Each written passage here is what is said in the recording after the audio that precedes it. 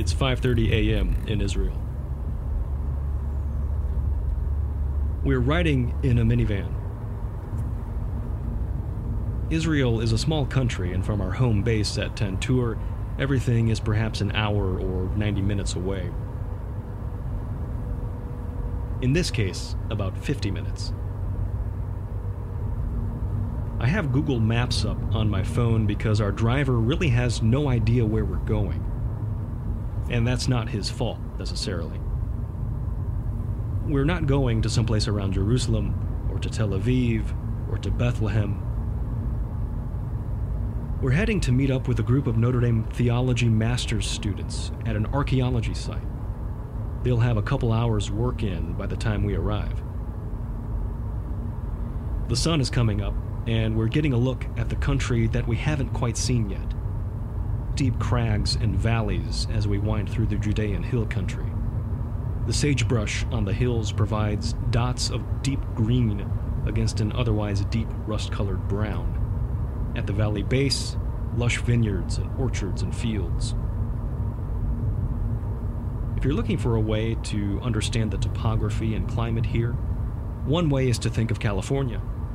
Israel looks and feels a lot like the Golden State. But if you're looking for a way to understand the land on a deeper level, and how it's formed our understanding of tradition for better or for worse, well, one way to do that is to dig. That's where we're heading. But for now, we drive. I'm Andy Fuller, and you're listening to Notre Dame Stories Tantur, Hill in the Holy Land.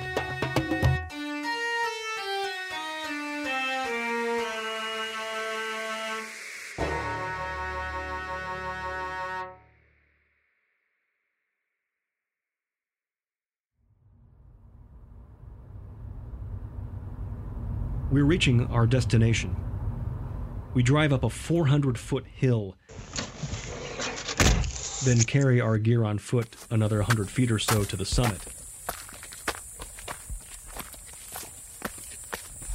And that is when we meet up with Avi Winitzer, the Jordan Kapson Associate Professor of Jewish Studies at Notre Dame.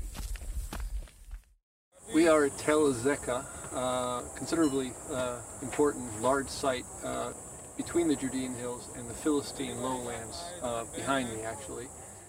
An excavation that is being led by Tel Aviv University and Heidelberg University in Germany for about 6 or 7 seasons now. And we at Notre Dame is a part of that now, having sent 9 of our students to participate in every aspect of the excavation. To learn what this place yields. Specifically, I think perhaps most interestingly, the relation of the Judean kingdom, which is to our east, and the Philistine lands just behind me to the west, southwest. And at the borderline, this area is of significance, great significance in terms of understanding aspects about the Judean kingdom in the Old Testament First Temple period.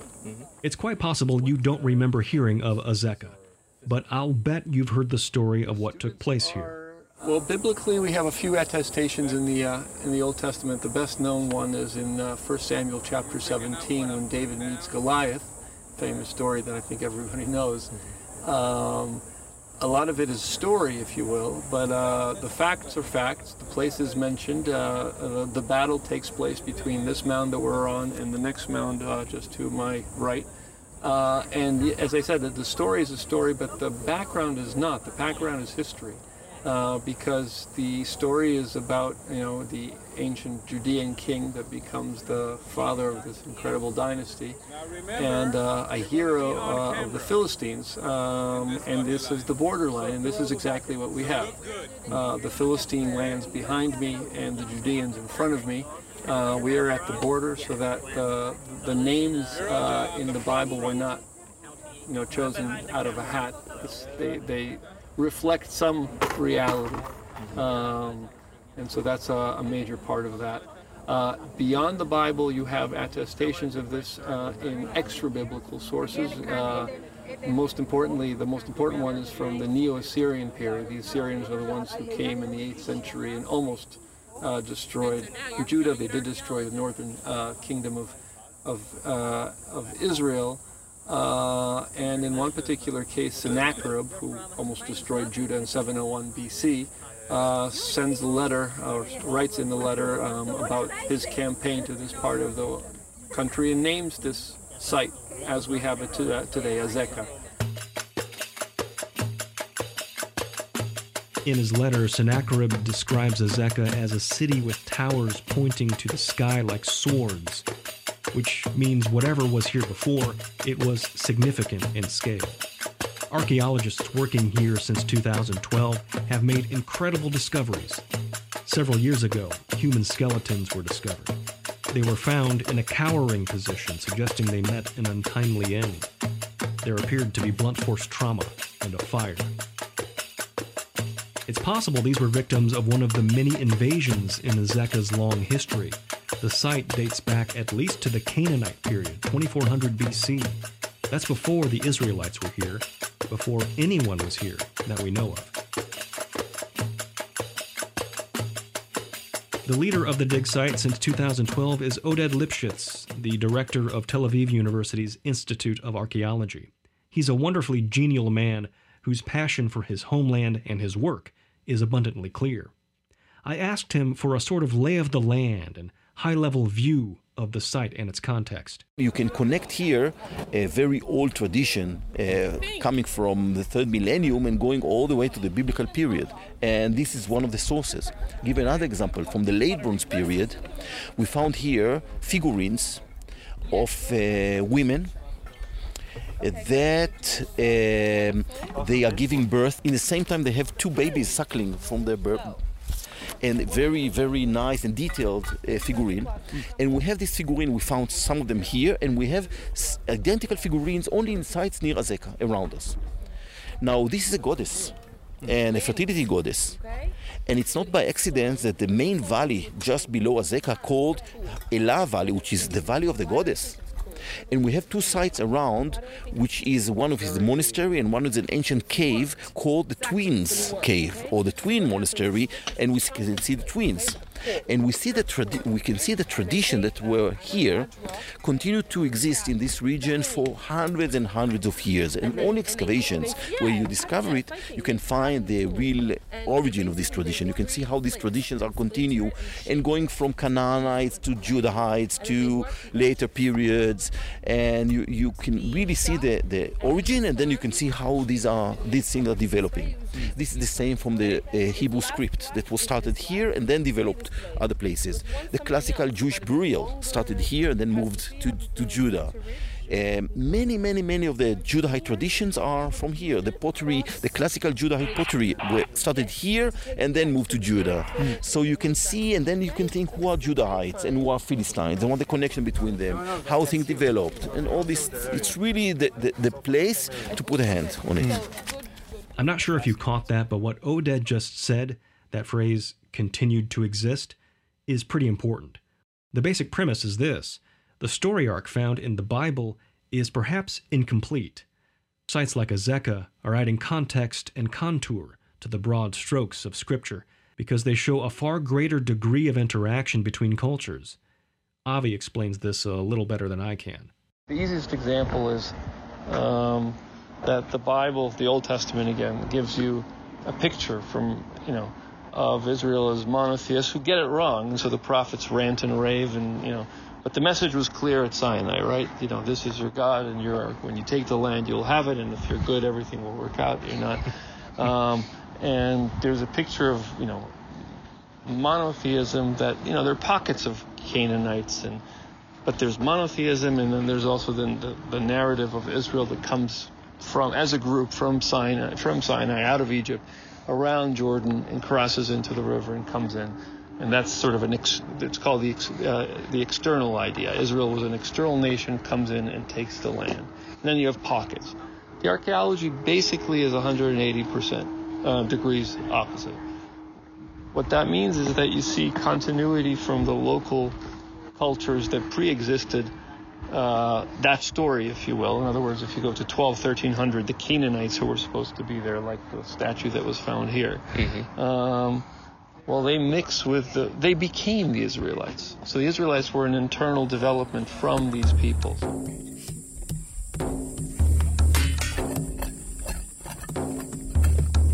The work at Azekah can be intense. It should get interesting if we go about this far down. The days begin early to minimize the exposure to the Israeli sun. The tasks include a fair amount of digging, brushing, picking, sifting, and clearing. The workers are students and scholars from all over the world, many of them learning archaeology on the fly from supervisors on site. They'll occasionally form bucket brigades to clear large amounts of dirt from one of the deeper levels of the dig zones. That, by the way, is really cool to watch. Despite the fairly intense labor, everyone genuinely looks to be having fun. Maybe it's fitting that one of the things Azekah is teaching us is that there is a far greater degree of intermingling among cultures than we might have guessed long ago. Because here, today, Catholics, Protestants, Jews, Russians, Israelis, Americans, Germans, they're all represented. And there's a connection forming, sometimes across old battle lines. So she could trace her lineage back here. Yeah, she's coming because she believes that she is a daughter for the Assyrians. Okay. And Assyrians were here destroying the Judahite place. So I say, your forefather destroyed my forefather place. So, but we are going to find it together, to excavate together in the same place. In Azekah, archaeology is very important. And history, but the most important thing are the people. And I mean it. You know, this is the excavation that students are getting and staff are getting the best conditions. I'm not talking about the beds and everything, but it's a kind of the main idea here is that the people are first. I'm not talking safety. I'm talking about learning, being together. You see breakfast. You see what a good atmosphere they have. This is the best breakfast in every archaeology excavation in the world. And I know what I'm saying. You'll see it. 9 o'clock. I should point out here that I've not been to a lot of archaeology sites, but I'm inclined to take Oded at his word about this breakfast. The workers gather together for announcements about what's on tap for the rest of the day. If someone is interested, especially in bones, please talk to your area supervisor and say, I want to watch bones. The promise of bone washing is always a crowd pleaser.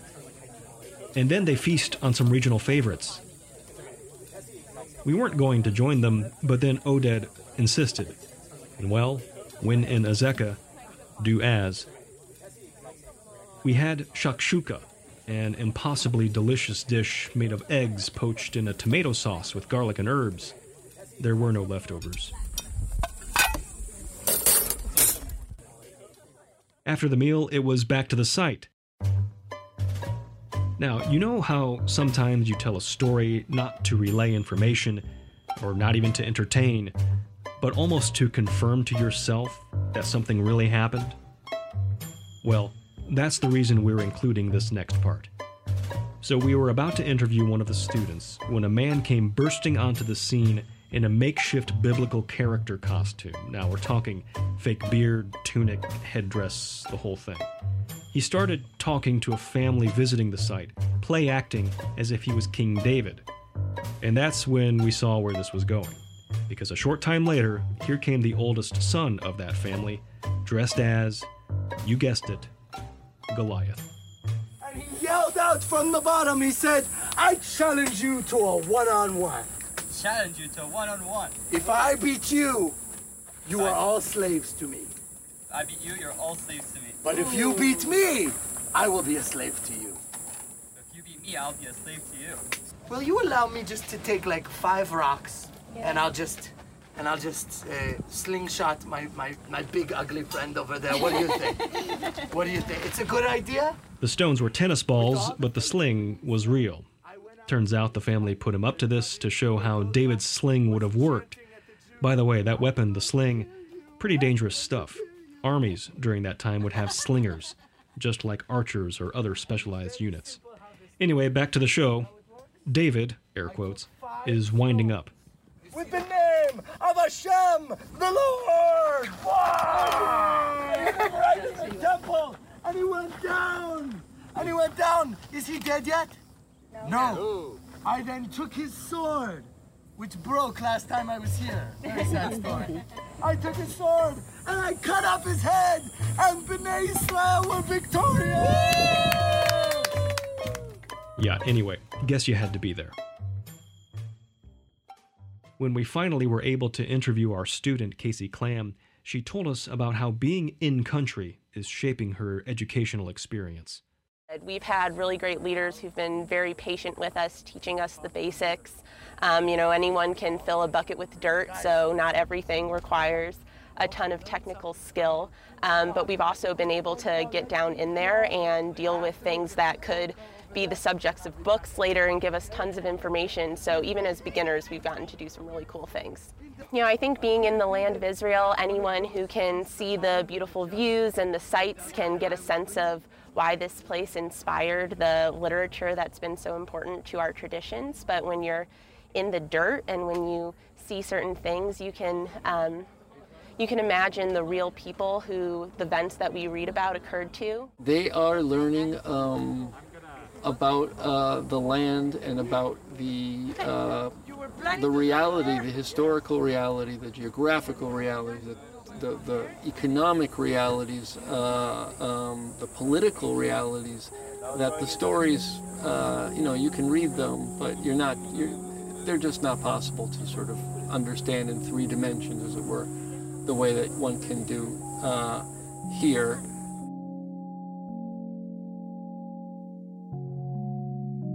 This is really a unique opportunity for students who understandably approach things from a theological point of view. I don't know much. I know that. Which is actually even my preferred point of view.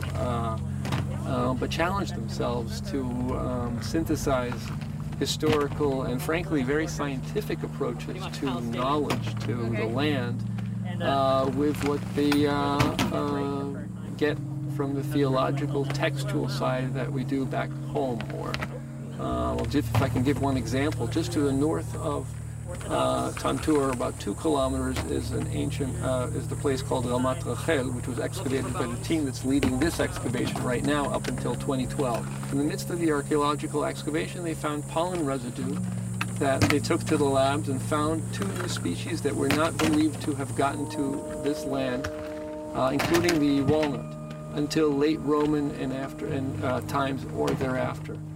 I make this as a point because there's an attestation in the Song of Songs that mentions the word walnut, except for that it has always been translated differently because they thought when it was written there were no walnuts here, and so it was understood in a different way. These guys come with pollen analysis and tell us we have walnuts in the 6th century BC, and the biblical text now changes.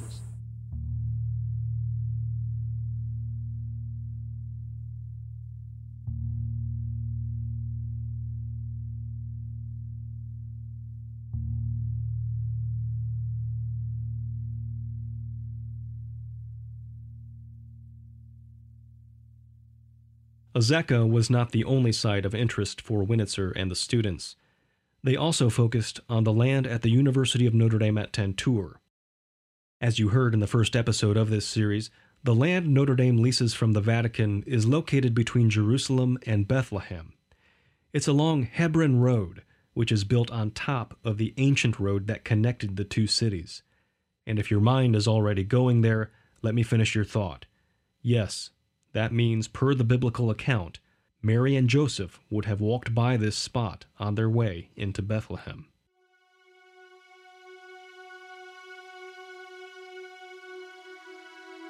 If you stand on top of the roof at the University of Notre Dame at Tantur, you get a sense for just how important this place was and is.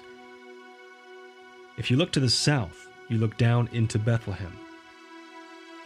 In the distance is the Herodium, King Herod's fortress and tomb. It dominates the skyline despite being about 10 kilometers away. If you draw a straight line between where you are at Tantur and the Herodium, it would bisect the shepherds' fields, where tradition says the angels appeared to the shepherds to announce Christ's birth. Closer still is Rachel's tomb. The Bible says she died giving birth to Benjamin, who went on to father a tribe of Israel. At least one scholar believes that happened at Tantur, and mourners carried her body down the hill to its final resting place. To the north is the ruins of the Church of the Seat of Mary. This is a spot venerated as the place a very pregnant Mary rested on her way into Bethlehem. The old city is a 15-minute bus ride away. So all that to say, it's very reasonable to assume this spot played a major role in at least the early Christian era, and likely before. Yet there had never been an official archaeological survey of the area until 2019, when Winitzer and his students arrived. They worked with the Israel Antiquities Authority and Oded from Tel Aviv University to get a look at what lies beneath Tantur. We caught up with Professor Winitzer after his return to find out what kinds of finds the students uncovered. Why don't we start with Azeka, if that's okay? It was terrific. Everything went as well as could be expected. I think the students learned just an enormous amount from the basic techniques of archaeology to the theories and about what one expects to be finding, what is being found, what one hopes to find, and then also to situate this into a larger historical perspective. A couple of finds came actually from my site, so that I'm a little bit. One was a figurine of a bull that came out of the ground, and this is clearly a reference to the god Baal. And these are the kinds of things that you shouldn't expect in the biblical period. If the biblical period is all clean as in theory it's supposed to be. Of course, the prophets rant and rave against just these types of things, and here they come out of the ground, and you see that if this is a nice Judean town, then certainly it's not fully monotheistic in any way, shape, or form yet. But much of Azeka's history is known, at least the broad strokes of it. What is less known is what was at the University of Notre Dame at Tantur, and on that, even with an initial survey, Winitzer said the big pieces are starting to take shape. Tantur literally abuts the road that runs between Bethlehem and Jerusalem. The road is called, at that place, either the Way of Bethlehem or the Way of Hebron. It's the same road that continues from Bethlehem to Hebron. It is the ancient thoroughfare that would have connected, that did connect the two cities. From the pre-biblical period to after the biblical into the Christian period. In the Christian period, this was a road that was traversed by pilgrims walking from Jerusalem to Bethlehem or the other way around. We have evidence of settlement and of churches and of administrative buildings that suggest that this was, a busy highway for the early Christian community. The area was very, very central. Was central in the state of Judah, in the nation of Judah, and of the Davidic kings. We're talking about a few kilometers south of Jerusalem. And in fact, in the archaeological survey that was done there this past summer with our students, we found evidence from the Iron Age, including remains of pottery remains of specific jars that are well attested from many, many other sites that date to the 8th century, to the period of Hezekiah. So this would have been, well within the limits of the Judean kingdom in the, pre-exilic period, in the period of the First Temple. As you move forward, this would have been, again, part of the Judean state in the post-exilic period, and when you get to the Hellenistic and Roman periods, again, this is an area between Bethlehem and Jerusalem that bears significance. It is my strong hope, and others in the department, that interest will generate and promote excavation, again, it would be something that would be collaborative with Tel Aviv, but with students coming and studying, unearthing what there is there, and hopefully working towards an understanding of, among other things, what I'm sort of thinking of as the sacred geography of the land. It seems that already in the biblical period there are attempts to sort of understand this land as something more meaningful, or something, bearing the origin of miracles, so that the development of later churches and traditions to try to make sense of this is something that I think would be very interesting to work out.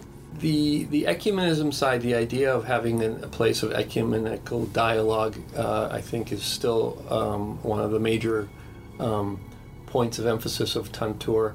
I would like to think that, if ecumenism was the goal, then one could do it in many other places, many other meaningful places.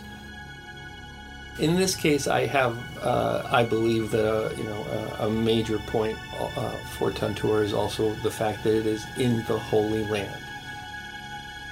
I think that the opportunity to actually go into that specific point of Tantur, to look into the land, to ask what made it holy, what made land holy in antiquity, is something that would really benefit Tantur and Notre Dame, and I think that people are starting to realize that.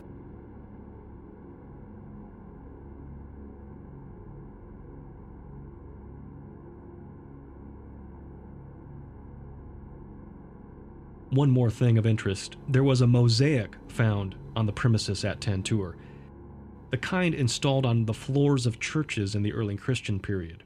The thinking is this may have been the remnants of a Byzantine church, like the one a kilometer away, the seat of Mary. So we know what Tantur was. Remember in episode 1, we charted its history back to the Crusades when it came under the possession of the Knights of Malta. Winitzer's project is giving us clues from much earlier, and it's starting to look like Tantur played a very important role from very early on. But what about its role today? Next time on Tantur, Hill in the Holy Land. So we just left Tantur. Jerusalem feels so mythical to me. We join Notre Dame students as they experience the Holy Land. So we just left the Western Wall. And after visiting some of the holiest sites in the world, it's clear this is about much more than just a pilgrimage. We've been walking along this barrier. They call it the security border. Super intense. We were not really prepared for it. All I knew is that it was a Muslim city. And it's hard to interpret. It's very hard to interpret. That's next time on Tantur, Hill in the Holy Land.